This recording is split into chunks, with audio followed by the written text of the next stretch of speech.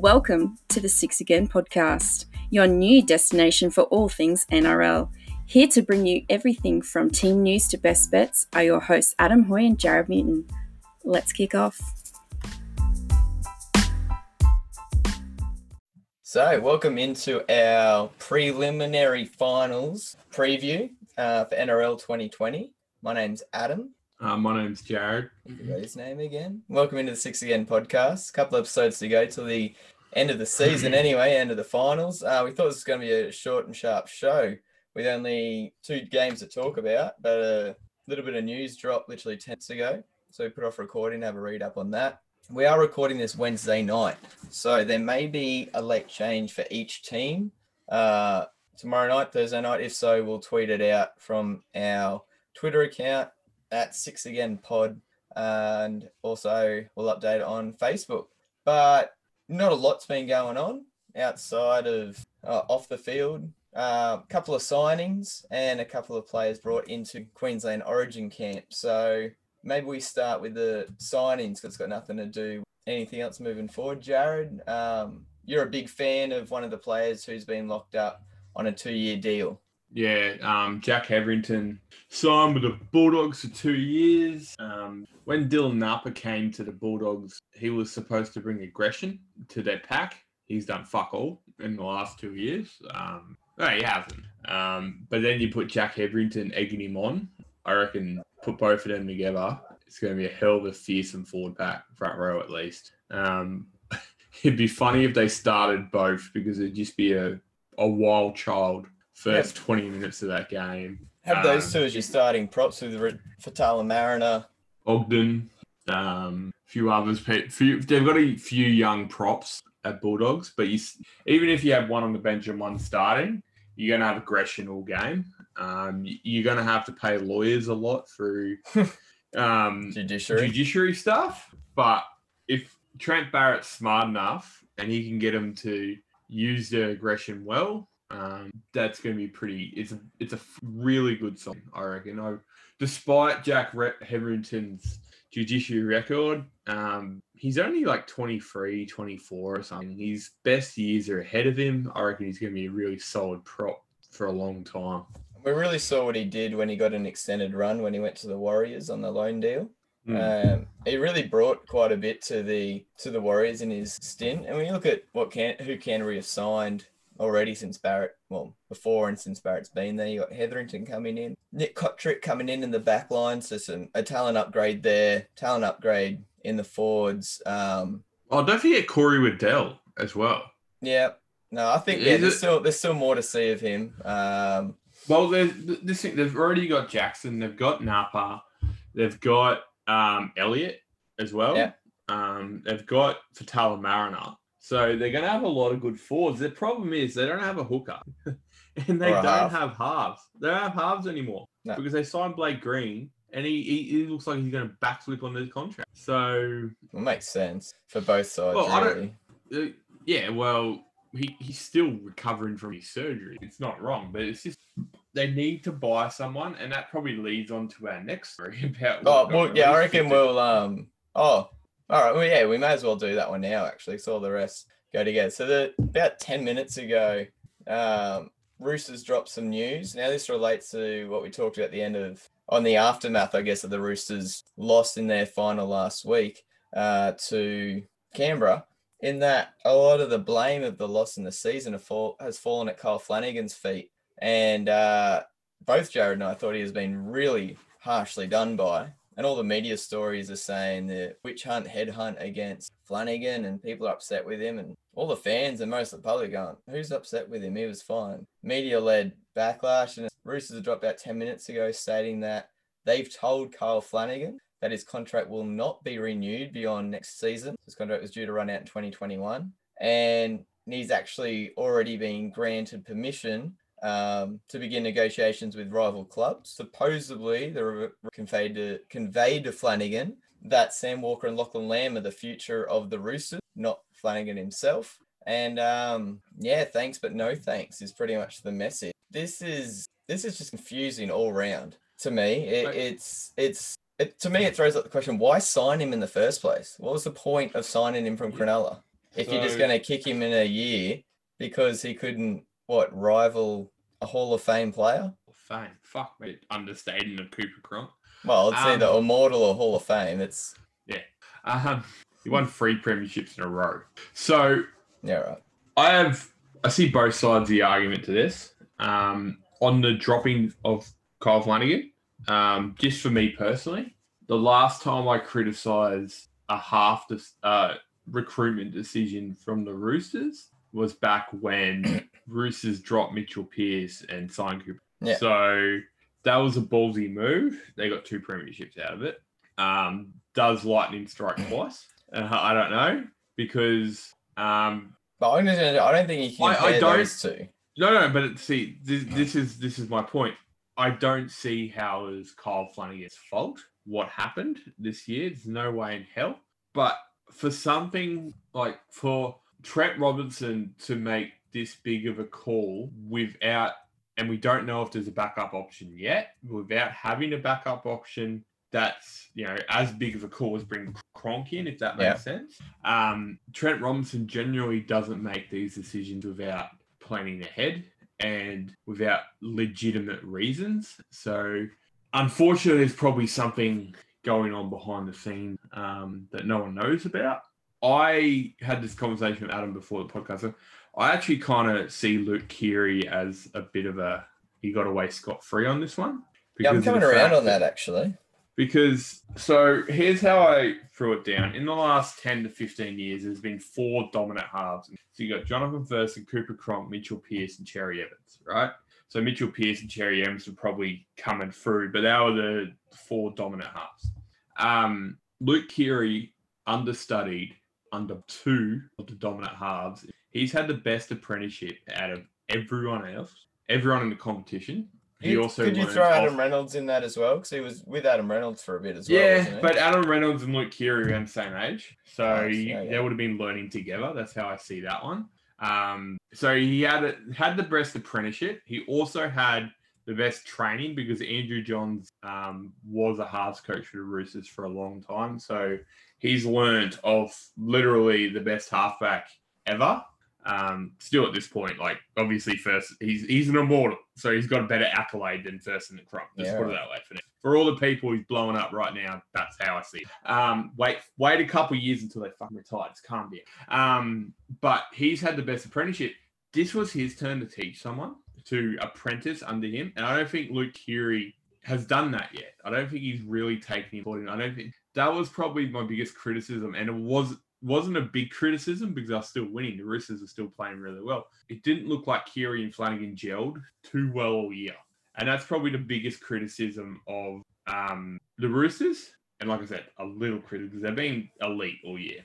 And you could always say, Cooper Cronk came in Luke Keary and Cooper Cronk, when they came in, they gelled straight away when they were together straight away.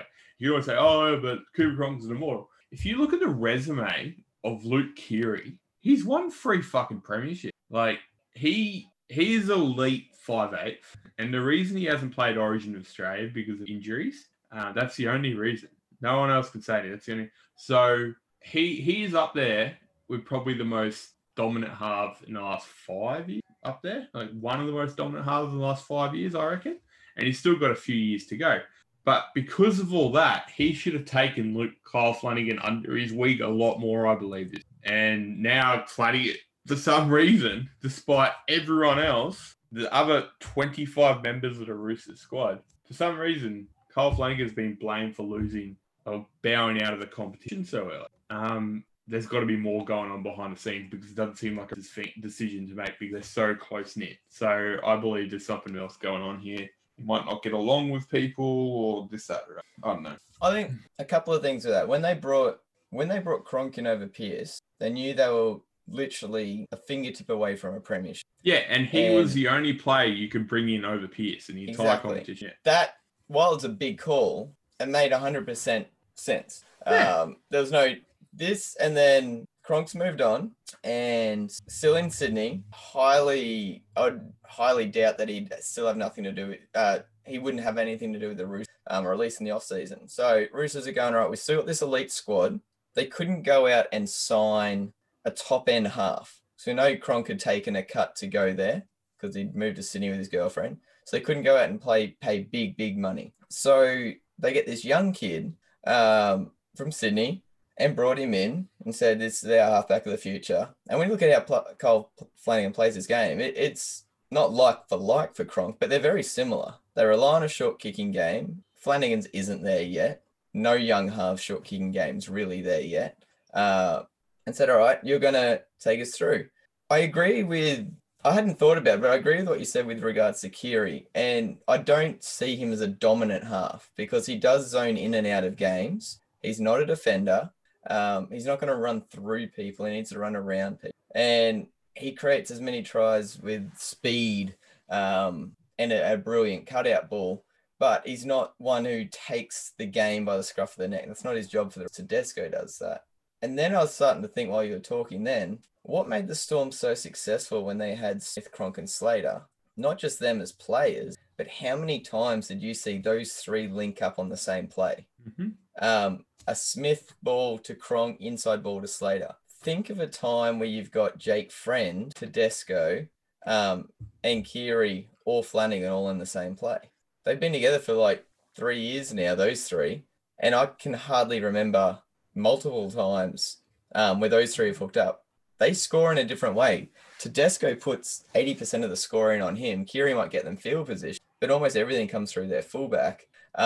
Friend's just a deliverer of a ball. So what are you expecting Flanagan to do? Yeah. It's not just Keary either. It's Tedesco, it's Friend, it's Cordner, it's all these other leaders. And yet this young guy's a scapegoat. I'm not saying he's perfect. Like his stats weren't fantastic this year. I'm just looking at him like, how many games did he end up playing? His stats are fine. No, he went through all of them. So he had 11 try assists. Leader is at 23. He got dropped for about 4 games. So 11 try assists in 17 games in his debut Oh, okay, year. 17 games. That's right. 4 tries, 117 runs, but kicking efficiency of what, 90% as a conversion kicker. Only gave away 12 penalties through the whole season. Actually, no, in 17 games, it's quite a lot. But 91 goals he kicked. The leader's at 96, and he missed 4 games. And for a debut half, actually, I was looking at over 20 games. It is flattering, but they're relatively good stats. I'm trying to find Keary's now. That's one thing. There's not a great stats where you can compare players. This is why I think there's something else going on behind it. This is why I think that's why. Because if you look at it from the outside in and you look at his games, he wasn't overly bad. Oh. And obviously because Trent Robinson sees a lot more than what we see. Yeah, true. He's seen something that he's like, nah, got to get rid of him. Go, see you later. Which is fair enough, Trent Robinson. He's earned the right to be throwing players out. It's not like Steve Kearney trying to throw players out. Like, What have you done, mate? So that's why I think it's something behind the scenes going on. That's and we're not jumping on the bandwagon criticizing Roosters because they've had a great season. They just set the bar so high. If they don't win a premiership, that's disappointing. I just want them to come out with a reason. Like it's all well enough to say that Walker and Lamb are the future, and it's all well and good for Robinson to sit in his press conference and say Raiders deserve to win because they were the better team. That's all good. But then the only thing we've heard from their club is that Flanagan's going to get shipped on. No one from the Roosters has come out and said, no, that's not true. They've just let it roll. And the next thing we hear that he's gone. Well, it's been told that he can leave. Now, I just want to hear some reasoning behind it, and that's not Flanagan's job to do. To me, it just looks like a really bad piece of business, saying we're going to take this guy from another club when he was in a position to be the future half of Cronulla, and continue to learn off Townsend and Johnson. And then a year in say, nah. Now, Lachlan Lamb and Sam Walker, if they're going to be ready for the NRL next season, they would have been ready to play NRL this season. Not the whole season, but here and there. And they came in when needed, but never... I can only remember one starting. How many games did Lachlan Lamb start? They didn't start all 4. No, I don't remember. Yeah, you have to... Yeah.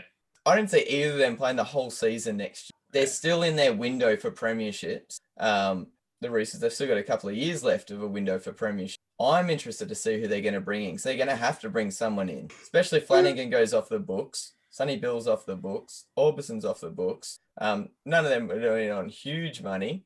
But in saying that, there's not the two most veteran halves that are free agents for next season are Tyrone Roberts and Benji Marshall. I could see appeal for Benji putting his hand up. I could see appeal for the Roosters saying, look, we'll give you $200 grand, come here for a season, help us win a premiership while our young guys have another season, hopefully New South Wales Cup to get better. Different style of player, obviously, but if they put one of those young guys in next year, that's going to be a lot bigger. Yeah, that's a big dice to roll. I think there's a lot more going to come out of this. Yeah. Anyway, talking to Kyle Flanagan earlier in the year, seems like the kind of kid who'll have his head screwed on right. And a club will definitely be lining him up to pick him up. And Canterbury's already started sniffing around. Tanner Boyd also signed on for a further season at the Titans just to wrap up signings. That'll keep him there till the end of 2022. Now, Queensland have brought in 2 more players since Roosters and Parramatta have been kicked out of the finals. So Lindsay Collins and Jake Friend have been brought into Maroon's camp.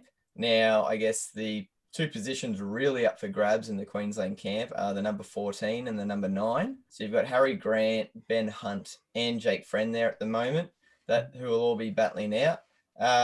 Ben Hunt has the utility value with regards to he's done it at this level before, hooker and halfback. I wouldn't feel out of place with Harry Grant being hooker and even playing a bit of lock if needed. Whereas I guess Jake Friend could do the same, but he's not really known as a runner of the ball either. So that's going to be interesting. At least there's some competition for places, which is good considering they're going in as heavy underdogs. I was more relaxed about this situation until Bennett got named as coach. You say what you want about Bennett. In big games, when he's brought in to coach or help, he's got a reputation of sneaking one up on you and picking players that aren't really... So the best example is 2008 World Cup. No matter what anyone says, he was the coach of that New Zealand team. Whatever anyone says, he was the coach. He was also the coach of the England team. But he was brought in a fortnight before the series. Oh, yeah. So when he's brought in late and he comes up with his own plan and just throws people, it just pretty much goes play to your natural ability. When he's coached for a while, he puts plans in place and he talks to people and stuff. I just feel like because he's known for his game manager, he's just going to go in and go, here's the team I want. You guys go out there and play. And that's the best way Bennett coaches. I could do that. And you know what I mean. You know what I mean? And that's what I'm more worried about. So as far as this hooking role, I think that in the one position where Queensland have over New South Wales is the hooking. Like New South Wales have Damien Cook and probably Coruscant. I'll take that. Yeah, no, you would, but Harry Grant for the next 12 years, Jake Friend, who's I'm just talking about this series. 3 premierships, you know. I'd take Cook and Coruscant. No, you do that, but Grant and Friend, like you got one end of Friend who's just going to be safe for you. He's going to have perfect service. I wouldn't be surprised if he had both of them. I reckon Grant 14, he can play lock, and then Friend 9. Friend goes off the field, he comes on his lock and he tackles and holds that mid all day because that's something Queensland needs. We've got a better New South Wales got a forward pack, he needs defenders, and then you got Grant's creativity out of dummy half, which Queensland haven't had the last month. So that's how I see it going along. I think the biggest thing going for Friend may have been ruled out of Origin 1. When we go into injuries with an injury cloud hovering over Tedesco and a knee injury that may miss Origin 1, the advantage Friend would have would be a reading and a knowledge of how Tedesco runs, so communication on the field. I think that's the biggest thing going for Jake Friend. Yeah, I don't see that anymore. I see it to a point, but this Phil's going to have his own plans. But with technology, video, different angles, people watch the games these days. I reckon that there's no secret calls to what people do. Everyone knows each other's habits these days. So I reckon this day, like the thing that makes players these days greater than back then 30 years ago is the fact that everyone knows what they're going to do. Still stopping it is the problem. Like Cam Smith is a great example. Actually, the best example is Justin Hodges. Every time he goes in dummy half, you know he's going to run. No one can stop him for 12 meters, though, for some stupid-ass reason. They go high. Yeah, it does my head in. Like, I know, but even then, instinct and that still has a role to play in the game. Yeah, no, that's what I said, to a point, but I don't think it influenced team decisions. No. I would never get to the point of saying he'll get picked just because of that. I'd say, and that's the biggest thing that he'll bring on the field outside of what Harry Grant would bring or outside of what Ben Hunt would bring. Yeah, I don't think Ben Hunt's going to make this. The thing that going in his favour is the fact that Wayne Bennett was his guy who gave his debut at Bronco. Well, that worked for Darius Boyd for a long time. So other injuries, we mentioned a couple of weeks back about Sean Johnson's injury. The club has come out and confirmed that they're aiming for around 8 to 10 return. Surgery was successful, and he's begun a rehab program. And out of the NRLW, we haven't done any coverage on it really because how much has been going on. But Charlotte Caslick, one of the big profile names in the NRLW this season, one of Rugby 7 gold medal players, picked up 2 fractures in her spine from a game last week. So she's been ruled out for the rest of the season. It's a bit of a shame because she's a star power athlete. So it's a bit of a blow there for the NRLW. So on to our prelim finals. So first one being Storm and Raiders, 6:50 New South Wales. Queensland time, 7:50 New South Wales time. Up at Suncorp Stadium, my first footy game of the year. Hopefully Jared's coming down as well because I need a driver. I am not. You are too. Big news for the Storm.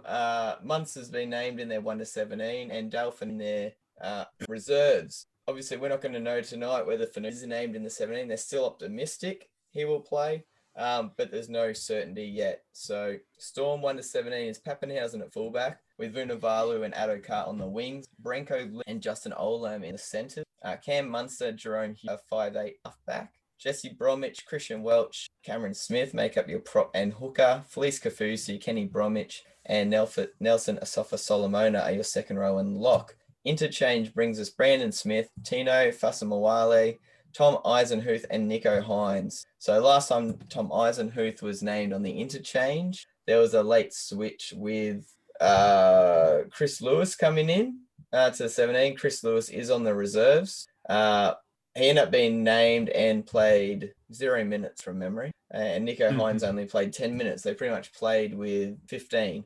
I don't see that happening against the Canberra squad that doesn't really need time off with their forwards. Because when Papali and Hudson Young had their rest, or Tupney had their rest, you got Louis, Hawaranira, Soliola coming onto the field. But yeah, the big one there for the Storm, Munster being named, Finucane in the reserves. Obviously, if Finucane does play, you're expecting Tom Eisenhuth as the player to drop out.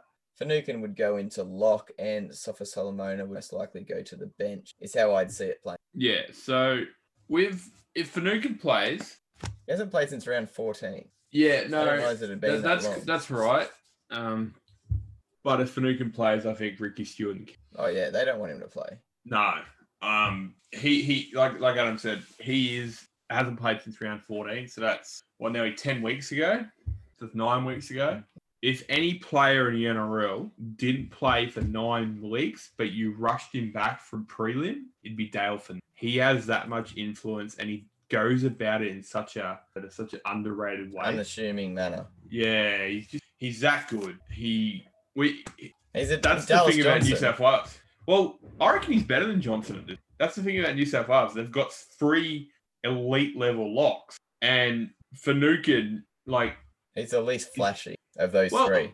Yeah, he is, but he's also could be the best. I rate him just as good as Jake Trbojevic, and I love Jake Trbojevic. I reckon he's easily the best lock. Finucane's not that far away, and yeah, he typifies Melbourne. Yeah, so well that I if anyone could come back after that long off and still play 80, or close to it. Yeah.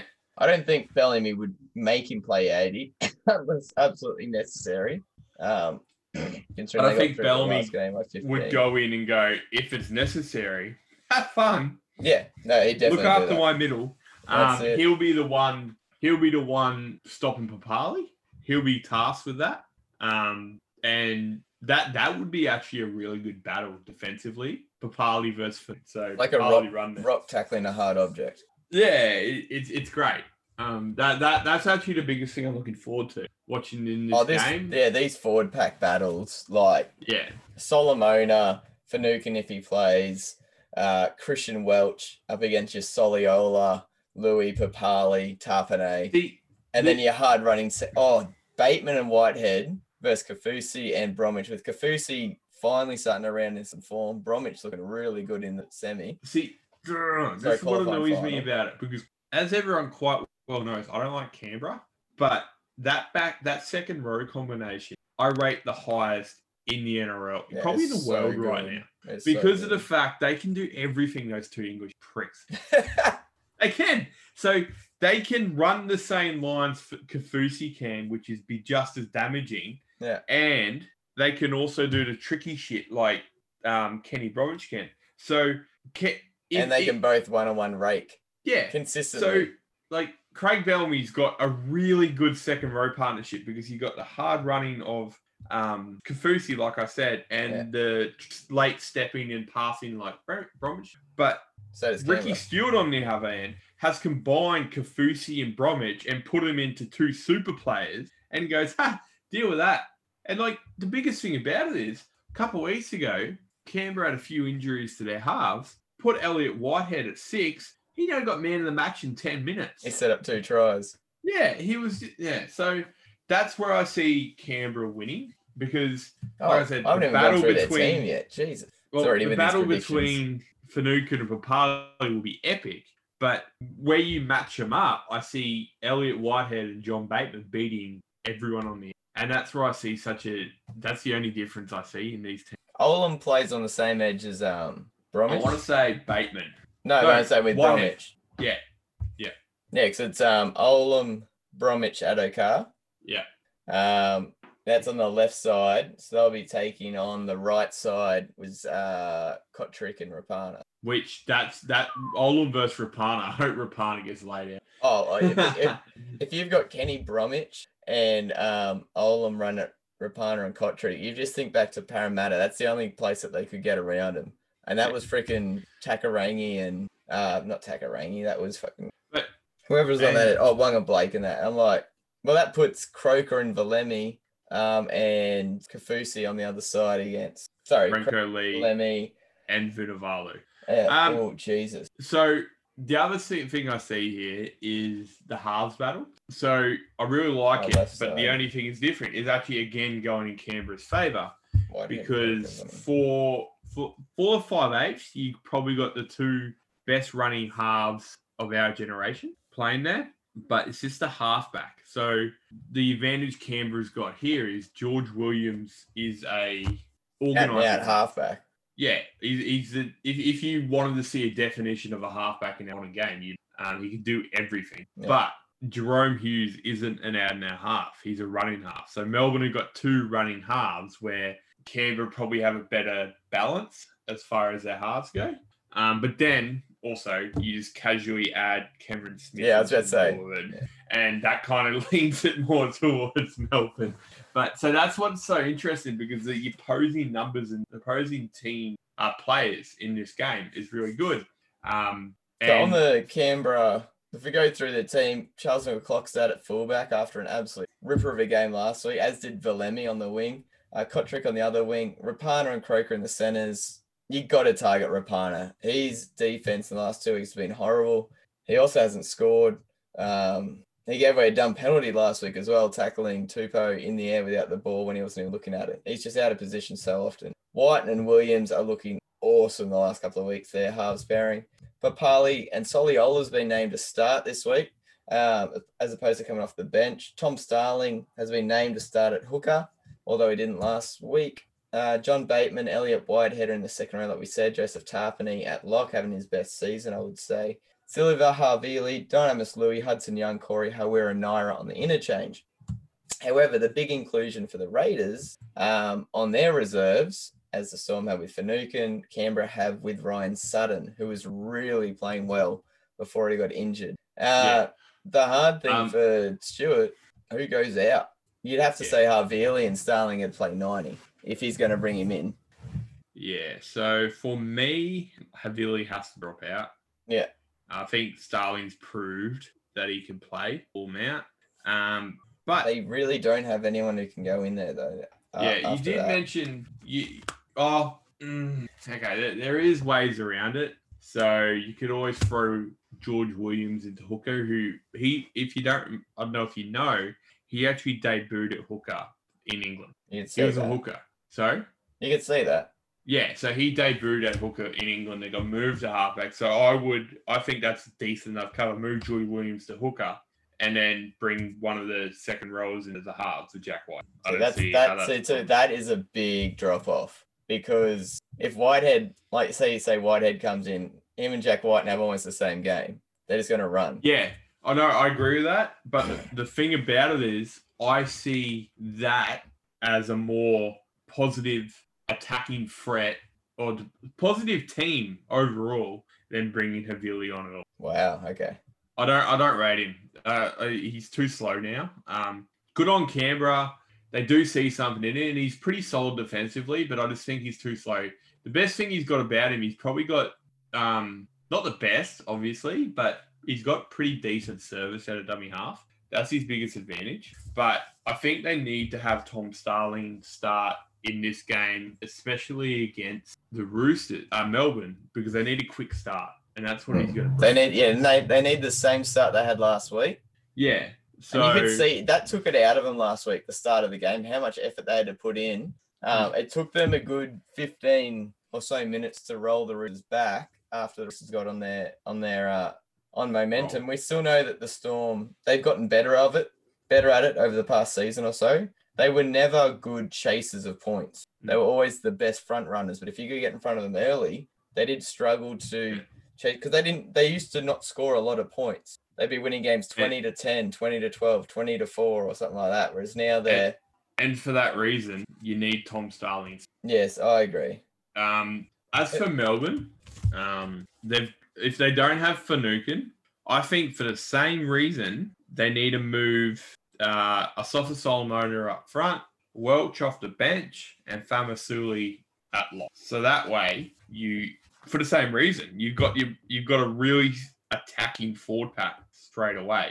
Big bodies moving up the middle, all that kind of stuff. So if Melbourne get off to a flying start, Canberra aren't good. I don't see Canberra. Oh well, okay. So I do now. They could chase it, but if Melbourne get ahead, like Adam said, they're the best leaders in the competition as far as I'm. Smith controlling that ruck, and if Melbourne gets 16 points ahead, I'd be very surprised if Canberra are able to chase them down. Out of all the teams in the NRL, I wouldn't be surprised if Canberra fucking chase them in the way they do play.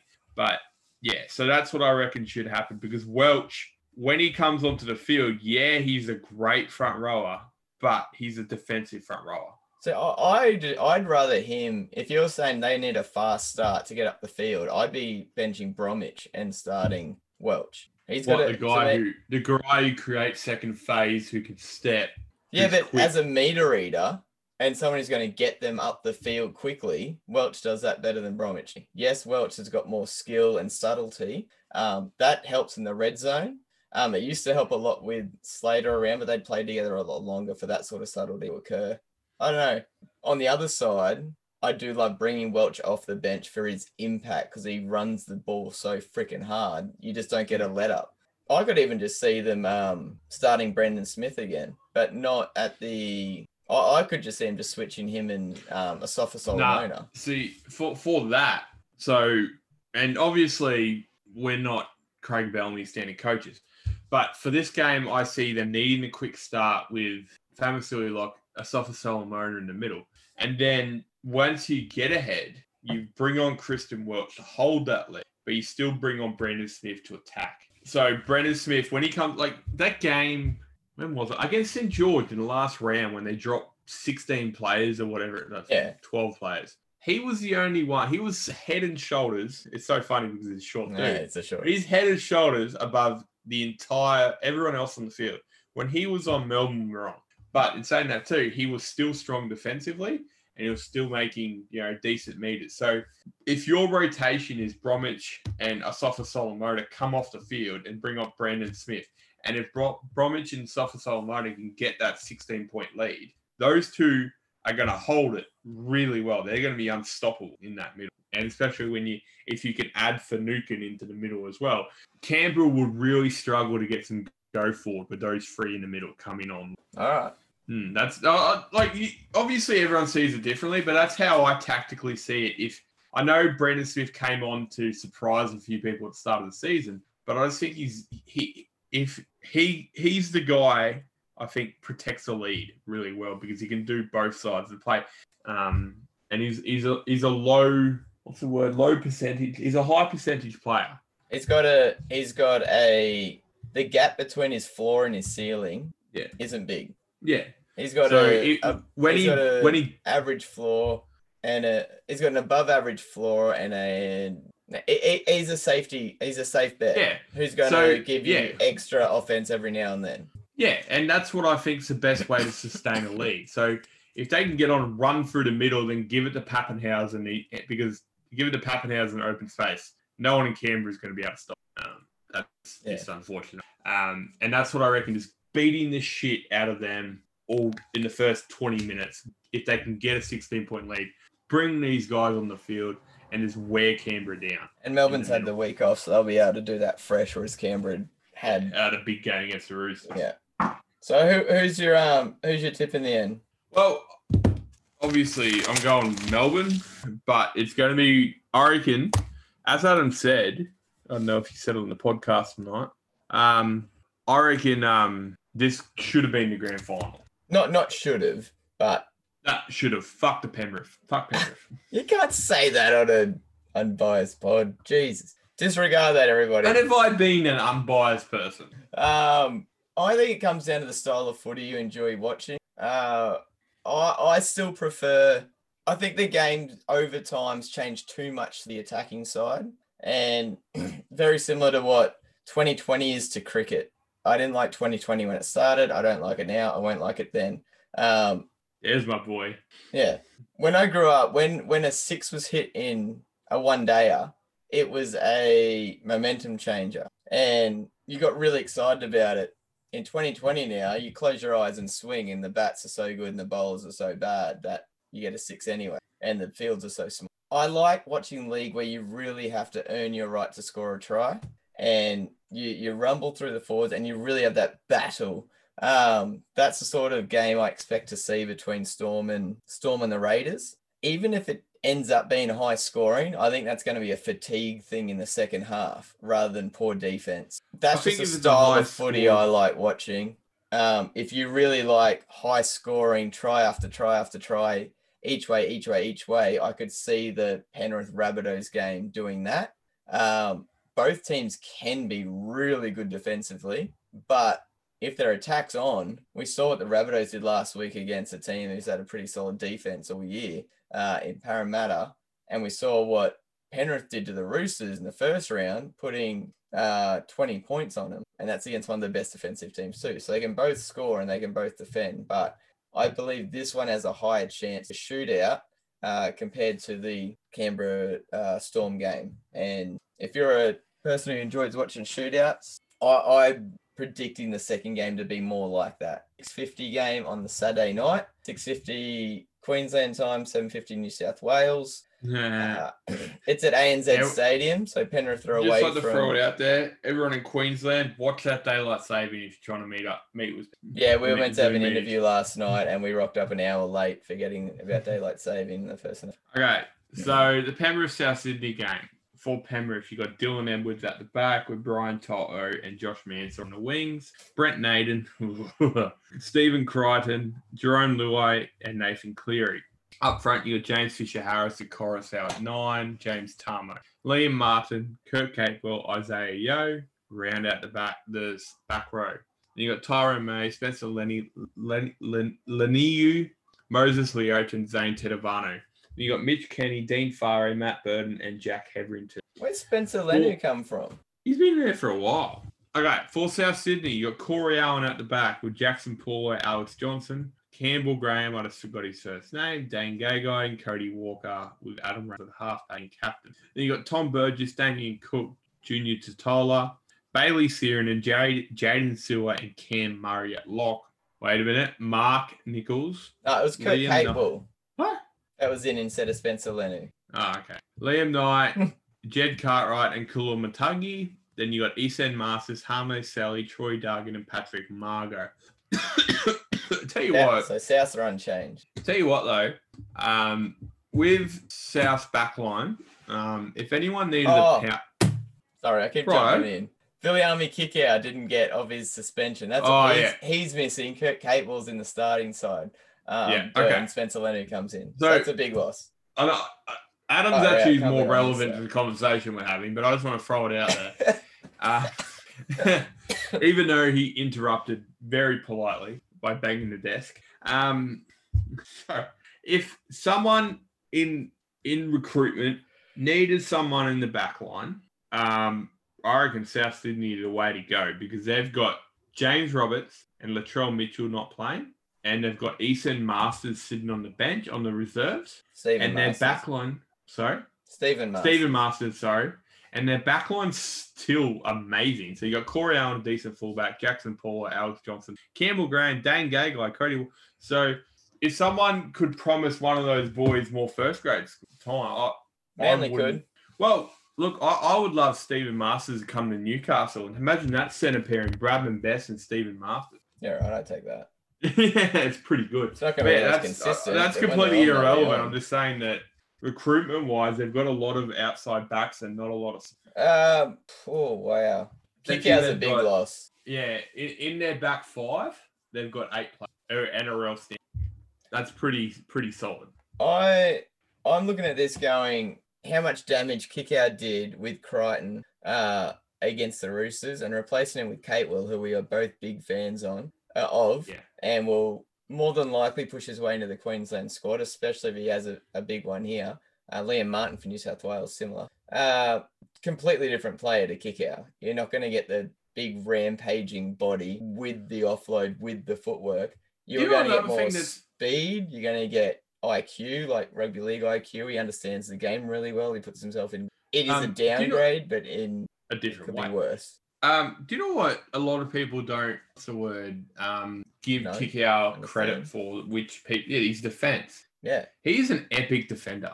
Like when I coached under 8s and under 9s, if you had a tall, big kid, yes, they're great in attack to give the ball to because everyone runs away from it. But if you can get them to bend their back and actually tackle, that's more impressive for me. And that's what Kickout does really well. Like he will throw himself Superman style, his arms out, trying to wrap someone up from behind or from the sides and stuff like that.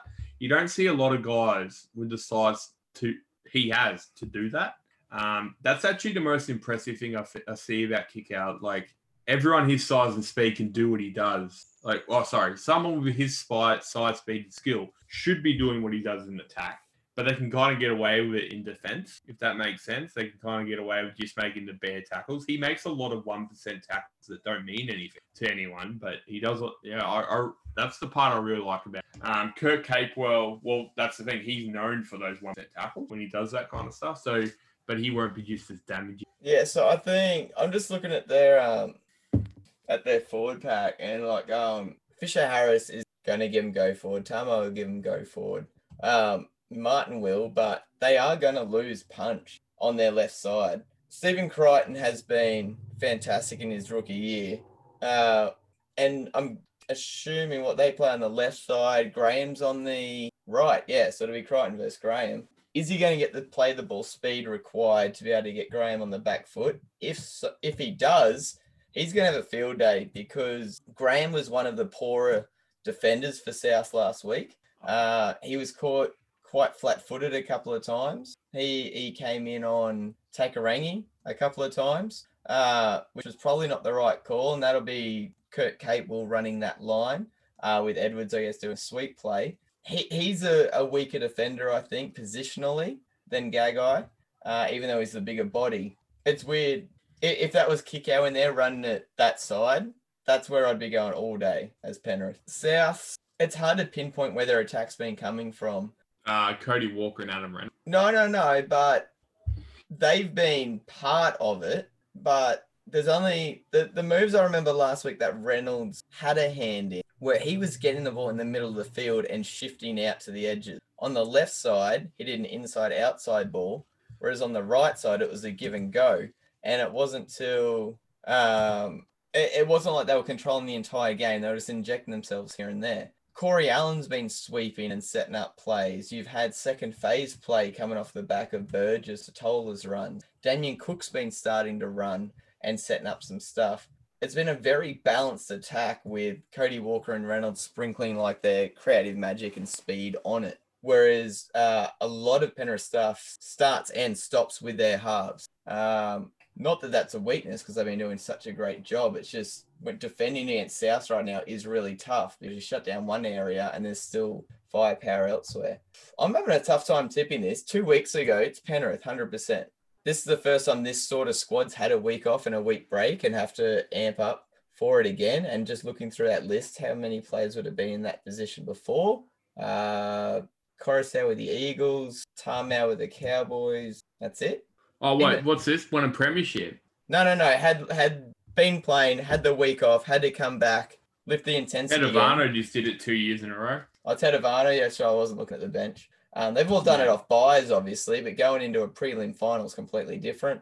South-wise, you've got a few players still here from the previous grand final. They'll be able to coach the boys through as well. But in saying that, they're still, you got Gagai, big game experience. Alex Johnson's been there, Walker, Reynolds, Cook, Burgess. Yeah, I don't know, eh? What are you thinking? For this game? Yeah. Look, Penrith got to be the favourites going into it. Oh, yeah, they'll be the favourites. Bookies. No. For me, I don't think the week off's going to matter too much to Penrith. I think the enthusiasm, this young squad's not going to be tempered. Yeah. But I see Rabbits sneaking one up on them. I will admit I haven't been a fan of both of these teams all year. So that's Jared's big analysis. I hate both these teams. They're only in the prelim finals. Well, I never said hate. Well, actually, I said I hate Penrith. But I wouldn't be surprised if South Sydney were really up for this. I reckon it's going to be 60, 70-point game. Both these teams, because I think once Penrith scored 180 points in the last 3 games or something like that, they've done absolutely amazing with their attack in the last however long. Penrith are probably going to be coming up against a team a lot like them. So, halves on fire. You've got a young, tall, rangy centre scoring tries at will, because I think Campbell Graham's scored 5 tries in the last 3 games. And then you've got, I think the biggest thing they could have right now is Jaden Sewer. So you do have that Liam Martin in second row for Penrith, who's just a battering ram. But you got Jaden Sewer, who is a battering ram, but can do the same thing Kickout can. So they're coming up against a guy who can cause that much damage to you. He's just starting around into some real decent form too. Yeah. So sounds like a bloody race. I think Sewer could be up for a pretty big game. The centre battle is going to be really good because you got Crichton versus Graham, and then you got Gagai versus Naden. So I already said what Crichton and Naden are going to bring. There's going to be just trying to run around each other the entire game. It's going to be great. I think positionally Graham's a bit better than Crichton. So right now I think Crichton's is relying on natural talent. Graham's kind of honed his craft a bit more. In attack he has. Yeah. Gagai versus Naden. See, because both these teams are such high-scoring... Well, they're both such high-scoring teams. The thing about it is, for that reason, their backlines are strong. So I believe the hardest to defend in the backline is in the centers. So if those centers aren't strong defensively, see ya, you're gone. Because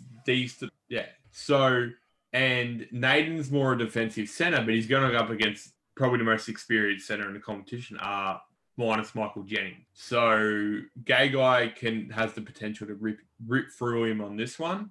But it just depends. This depends on defense because we both know they can attack. Whoever leaves, this is going to sound really obvious. Whoever lets the least amount of points, because You heard it here first, folks. well, it's not wrong because Well, it's not wrong. It's 100% right. Well, stop fucking giving me shit then. No, because these both teams have the potential to score 40 points on each other. Yeah. If the team who only lets in 38 is going to win. Cleary's going to come up against the most pressure he's ever come up against because he's up against Adam Reynolds, who's actually proven he can do this. And he's playing really well the last couple of weeks. I think you got stung by a bit of criticism early in the year. Yeah, I was just more on this kicking, just because Cleary's got a really good average. But when it comes down to kicking in pressure moments, right now, who's better than Adam Reynolds? I thought you were going to say right now, Cleary's not great. I'm like, no, he's pretty good. No, no. Other than Cam Smith, in pressure moments, Adam Reynolds is the best kicker. His kicking was on point last week. I'm just looking at their for and against over the whole season. Penrith 4, 537. Rabbitohs 4, 521. So yeah, they can both score points. They were the second and fourth highest marks of the whole season. And I think right now there's more pressure on Penrith in this game. Oh yeah, They're the big dog. Yeah, they're the big dog. They're the ones who's supposed to win this easily, go on to win the grand final. Rabbits, they're chasing. They got nothing to lose in this game. They can throw the ball around all they care. They've already had 2 games. It'd be very interesting how Penrith handle Rooster pressure. Penrith let in 28 points against the Roosters. Rabbitohs have averaged 22 points against in 2 finals games against the Knights and the Eels. So 20 in one game, 24 in the other game, 22 average. It's been a fair while since I've looked at a finals game and been looked at 2 prelim finals and really struggled to pick winners. Because I still think last year, the year before, as soon as the Roosters were in one or Storm were in one, you're like, well, they'll win that one. It depends who gets in out of the other one. And then when they verse each other in the prelims, you're like, well, shit, I don't know. But both of these games, I am tipping one team, but with little to no confidence that they are really odds-on favourite.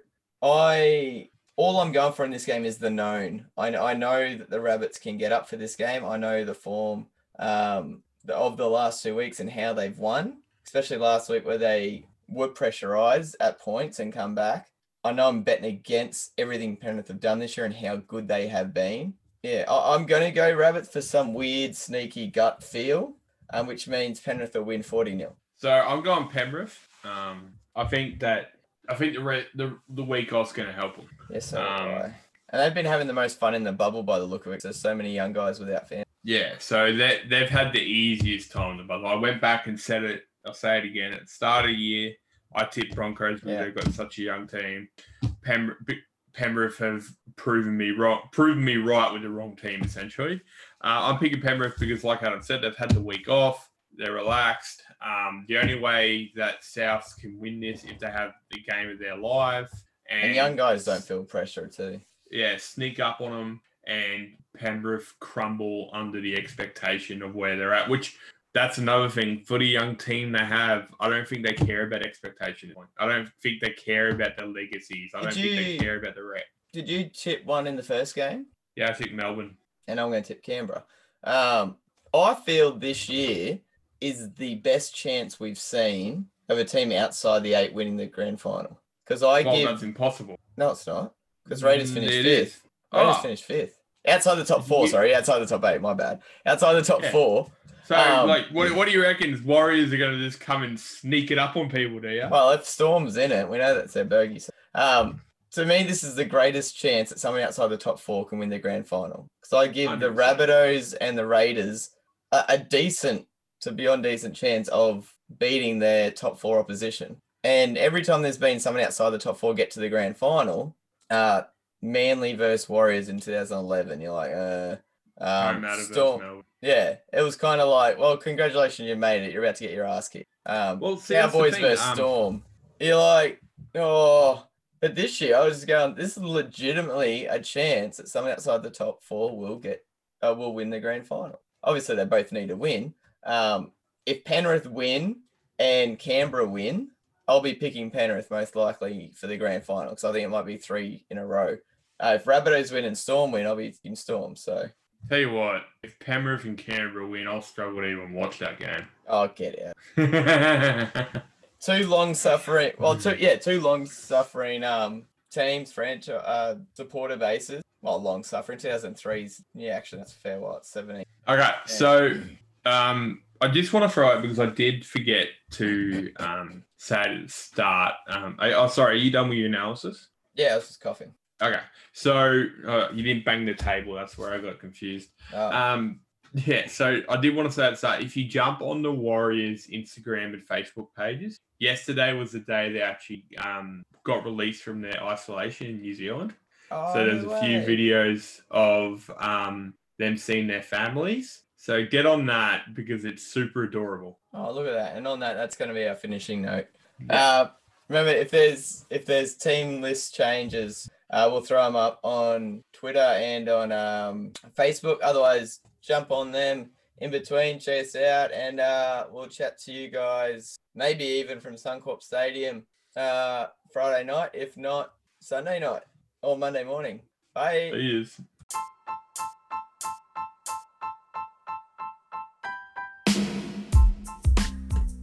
Thank you for tuning in to Six Again. Connect with the show on Twitter, Instagram, and the Six Again website. All links via the show's bio. Be sure to check out Adam's craft beer choice of the week.